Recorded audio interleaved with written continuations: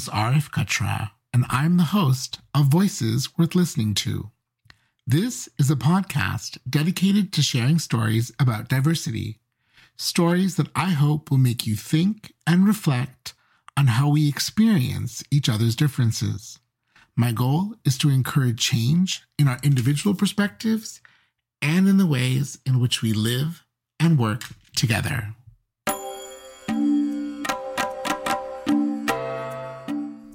Today's episode of Voices Worth Listening to asks an important question. Can organizations afford to be silent or even neutral on important geopolitical issues that cut at the heart of diversity, equity, and inclusion? Should organizations remain silent on issues such as Black voting rights in the U.S., the tragedy that is Israel and Palestine, or the 215 Indigenous children found in a mass gravesite in British Columbia? Mass media is cautious in its coverage of these issues, sometimes unbiased, but often beholden to investor interests. Social media? Well, content creators can be found in every shape, size, age, and color. The messaging here is clear, concise, and often biased, but the bias is plentiful in every direction. And when you look at YouTube, Facebook, Instagram, and TikTok, together they have 7 billion active users. If you lead a for-profit, nonprofit, or educational institution, you need to ask yourself, how many of those 7 billion people work for your organization, go to your school, donate to your cause, or buy your products and services? All of them? Is that too many? No, I'm pretty sure it's all of them. So it's clear, most of your customers and your employees are anything but silent on these issues. So can you, as an organization, afford to remain neutral in the face of Black Lives Matter or the plight of Uyghur Muslims in China? When it comes to these issues, which are at the heart of diversity, equity, and inclusion, most organizations choose silence in hopes that not taking a side will be perceived by their key stakeholders as a signal of neutrality, and that this will help preserve their customer base, not cause ripples with funding partners, keep them out of the ire of the media, and hopefully not evoke any response from their employees. But the reality is, organizations have a very powerful voice, and the fact that it is missing is not without consequence.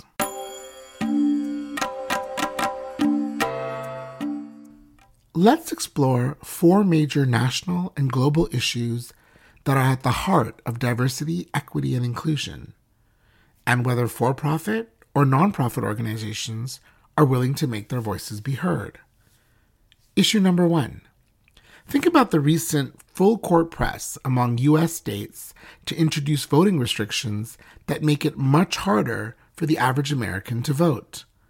Almost 400 bills have been issued across 48 state legislatures. These restrictions apply to everyone. One side says it's about protecting the voting system. The other argues that these restrictions are designed to keep Black, Indigenous, people of color away from the voting booth. Issue number 2.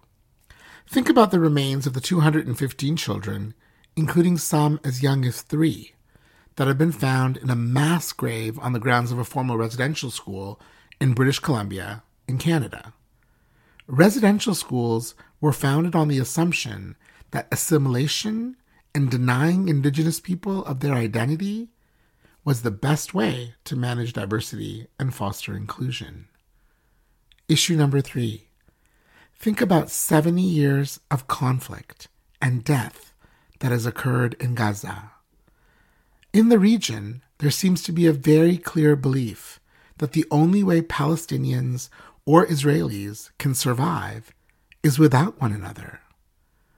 Whether you see this issue as an illegal occupation via an open-air prison or an issue of Israeli sovereignty, people have been dying for almost 3/4 of a century. Issue number 4. Think about the close to 2 million Muslims, called Uyghurs, who have been taken from their homes in western China, an area rich in oil and gas, and have been put into what China calls re-education camps. People who have escaped the camps have reported physical, mental, and sexual torture. Women have spoken of mass rape, sexual abuse, and mass sterilizations. China, however, argues that these re-education camps are about upskilling Uyghurs to speak Mandarin, appreciate Chinese culture, and learn vocational skills. All four of these are significant diversity, equity, and inclusion issues facing the world today. And if they matter to the citizens of the world, corporations can't bury their heads in the sand, right? And if they do, what are the reasons?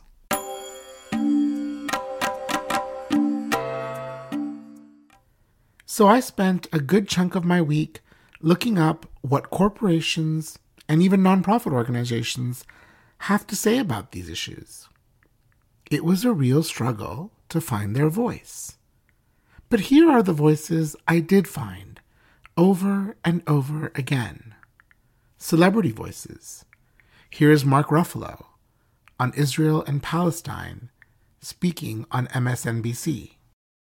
Listen, I for whatever reason, I have a love of justice. It really means something to me. And anywhere there's injustice in the world, I think as an artist, we have a responsibility to speak up about it. My connection to Palestine came through Palestinians and hearing their stories. And then watching, this asymmetrical warfare being acted upon them, and violence being acted upon them, and who pays the price is the citizenry, and there's no reason that an ally of America should not be held to the same standards that we would any other nation in the world, especially an ally. Political voices. Here's the Prime Minister of Canada, Justin Trudeau. Children's shoes and moccasins, a teddy bear, flowers. Those are what surrounds the Centennial Flame, just steps away from this house, to honor the Indigenous children who never returned home because of the residential school system. Those tiny shoes should not have to be there, because children should never have been taken away to those so-called schools, places where they were separated from their families and their communities, places where they faced terrible loneliness, places where they suffered unthinkable abuse. Social media voices, the most creative and often the ones who have the largest number of listeners. Hi guys, so I'm going to teach you guys how to get long lashes. So the first thing you need to do is grab your lash curler, curl your lashes obviously, then you're going to put them down and use your phone that you're using right now to search up what's happening in China, how they're getting concentration camps, throwing innocent Muslims in there, separating their families from each other, kidnapping them, murdering them, raping them, forcing them to eat pork, forcing them to drink, forcing them to convert different religions, if not, or else they're going to, of course, get murdered. People that go into these concentration camps don't come back alive. This is another Holocaust, yet no one is talking about it. Please be aware. Please spread awareness. And yeah, so you can grab your lash curler again. But I couldn't find corporate voices on these issues. However, when I looked at the issue of Black voting rights, things changed. Business had an opinion, one that wasn't politically careful, and CEOs were not afraid to speak out. Here's Ken Chenault, former CEO of American Express, on Squawk Box. This is a call for action. What we have heard from corporations is general statements about their support for voting rights and against voter suppression. But now we're asking, put those words into action. And we're asking corporate America to publicly and directly oppose any discriminatory legislation and all measures designed to limit America's ability to vote. Why do we find organizations happy to speak about Black voting rights, but not Indigenous people, Palestinians, Israelis, or Uyghur Muslims? As a business school prof, I always told my students, if you want to see what's really going on in any organization, follow the money, and you will see what is driving decision-making. So I followed the money, and here's what I found. Most companies' unwillingness to speak about these issues is partly explained by economics. U.S. corporations openly take a position on restrictive voting rights because Black Americans make up 15% of the overall population and up to 40% in some states. This represents $113 trillion in buying power. Muslims? Well, they only make up 1% of the U.S. population. Jews?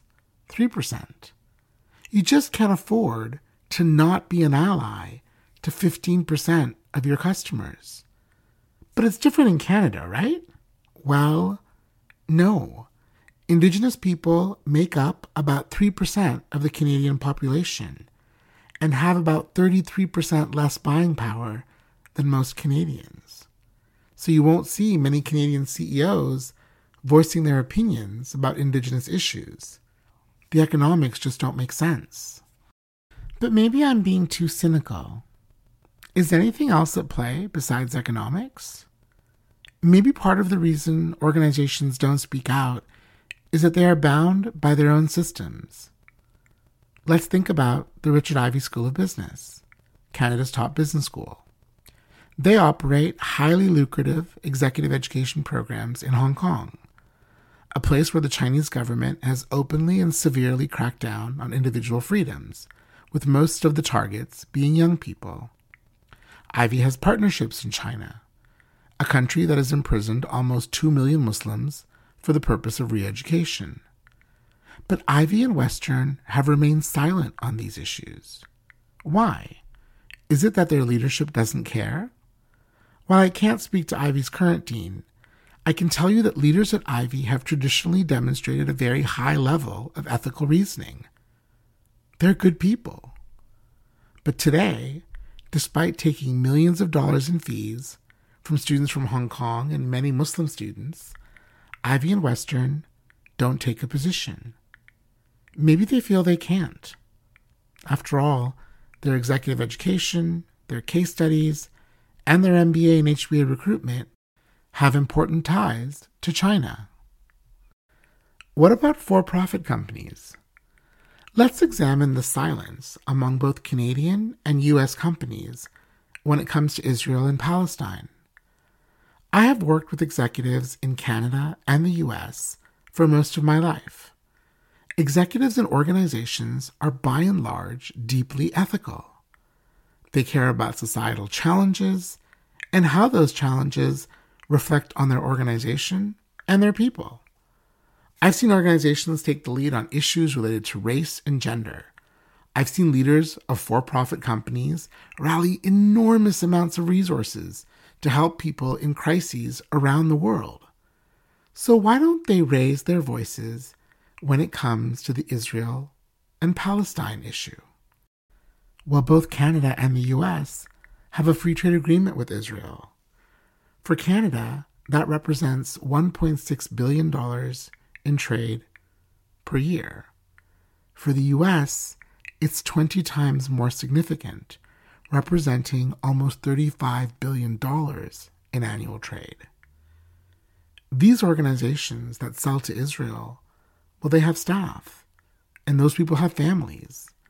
They have shareholders, and they have relationships that depend on this trade. What if they speak out for both the Jewish and Muslim victims of this conflict? Will they experience retaliation? The truth is, most CEOs feel they can't speak out. They're stuck in the system. But before we feel too sorry for these organizations, these systems were not created by anyone else. They created them to ensure prosperity. They made the bed. Now they have to lie in it. They just think the best way to do that is quietly.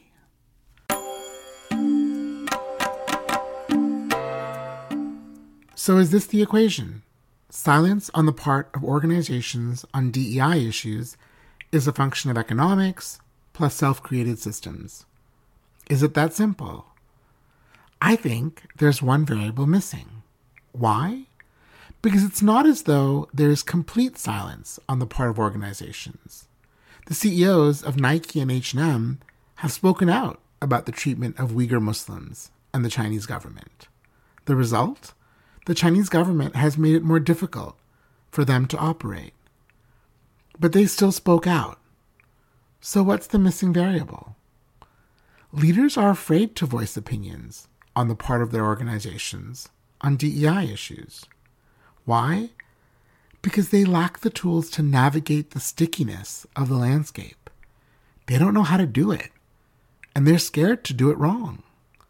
A very senior executive said to me in a recent conversation, "We don't want to take a stance and risk losing the trust of our employees or our customers." And she's not wrong. Trust is key to every organization's success, to its ability to serve its customers, its beneficiaries, and its employees. That is as true for the CEO of your bank as it is for the CEO of the Girl Scouts. You might say, fine, but why does it matter if I trust H&M, a fashion retailer? Well, even if I give you that for a moment, I think we could all agree that trust in some company brands, let's say Pfizer, is imperative. Trust is key. More than 50% of buyers identify trust as the reason they buy a product or service. It's the key reason why students accept admission offers from universities. But trust is not built through silence. Trust is active, and brands that are trusted live at the intersection of creating value for their customers, employees, and society. They are transparent and authentic. They speak. They don't remain silent. It's key to their brand value. You might be saying to yourself, hey, that feels a bit counterintuitive. Speaking out is still very risky, and most companies can't afford it. Let me help make your argument. H&M and Nike speak out, but they are huge brands. It's less risky for them, right?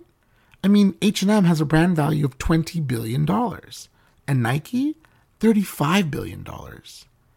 But before you get too comfortable in this argument, you know that when your brand value is super high, you can speak out against injustice? Think about this.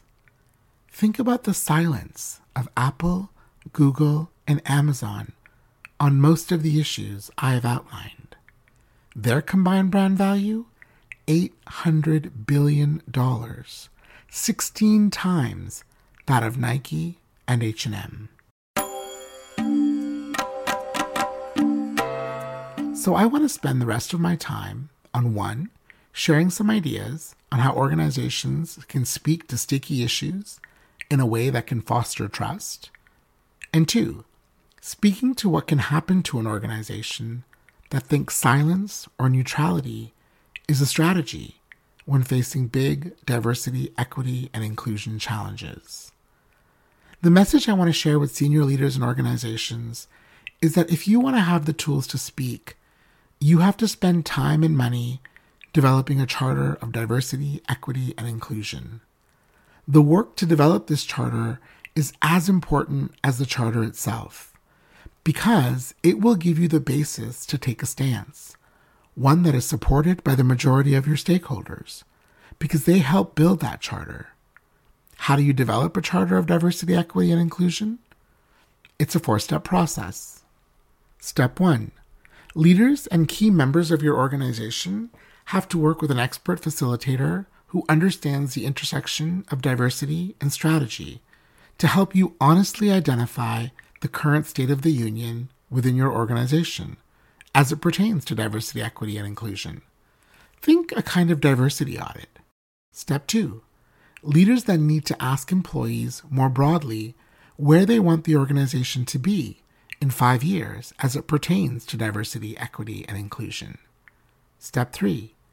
The organization needs to support a highly consultative process that engages leaders, key employees, major customer segments, shareholders, board members, strategic partners, and funders to develop a set of values that will ground the organization's DEI journey over the next 5 years.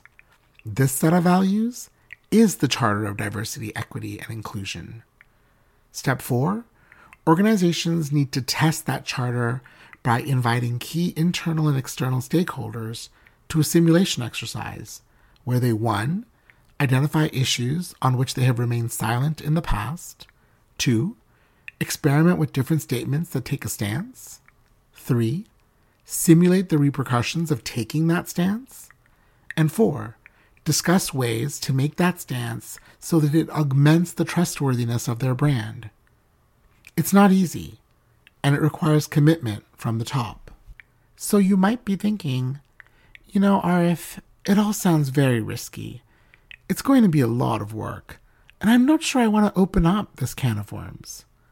I think silence and neutrality is my best option when it comes to big DEI issues. Well, you find yourself in good company with people like Justin Trudeau, Canada's Prime Minister. This year, Canada lost its bid for the UN Security Council. For Canada, it's a huge hit to our brand. With a population of 40 million people, Canada is a small country, and we depend on immigrants, highly qualified ones, that see Canada as a safe, diverse, and pluralistic country that has the respect of other countries and that matters because it's able to wield a great deal of soft power on the international stage. So why did Canada lose its seat on the Security Council? It all comes down to Justin Trudeau not having the ability to navigate the DEI issues I spoke about earlier. Canada and countries like us have a distinct role on the Security Council, and that is to hold other countries that are richer and more powerful than us to account. It seems a little unfair, but that's the job.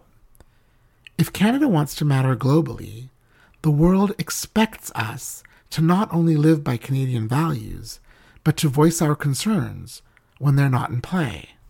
Values such as cooperation, the international rule of law, empathy for the most vulnerable, community being as important as individualism, and an equitable multiculturalism.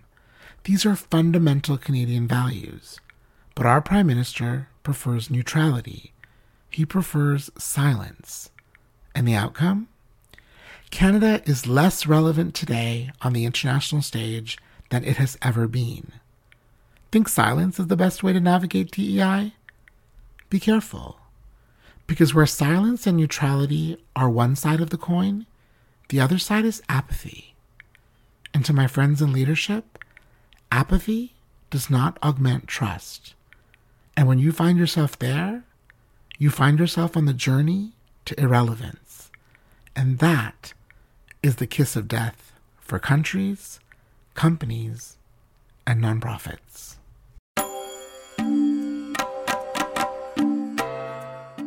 I hope you'll join me again in a few weeks by subscribing to the podcast.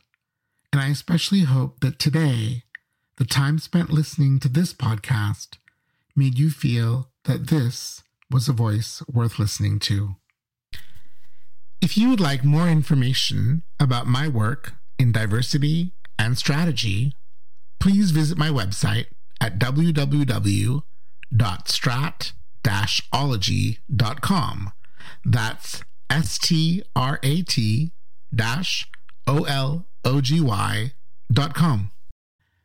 The music in this podcast is from the Toronto Tabla Ensemble. To find out more, visit torontotabla.com.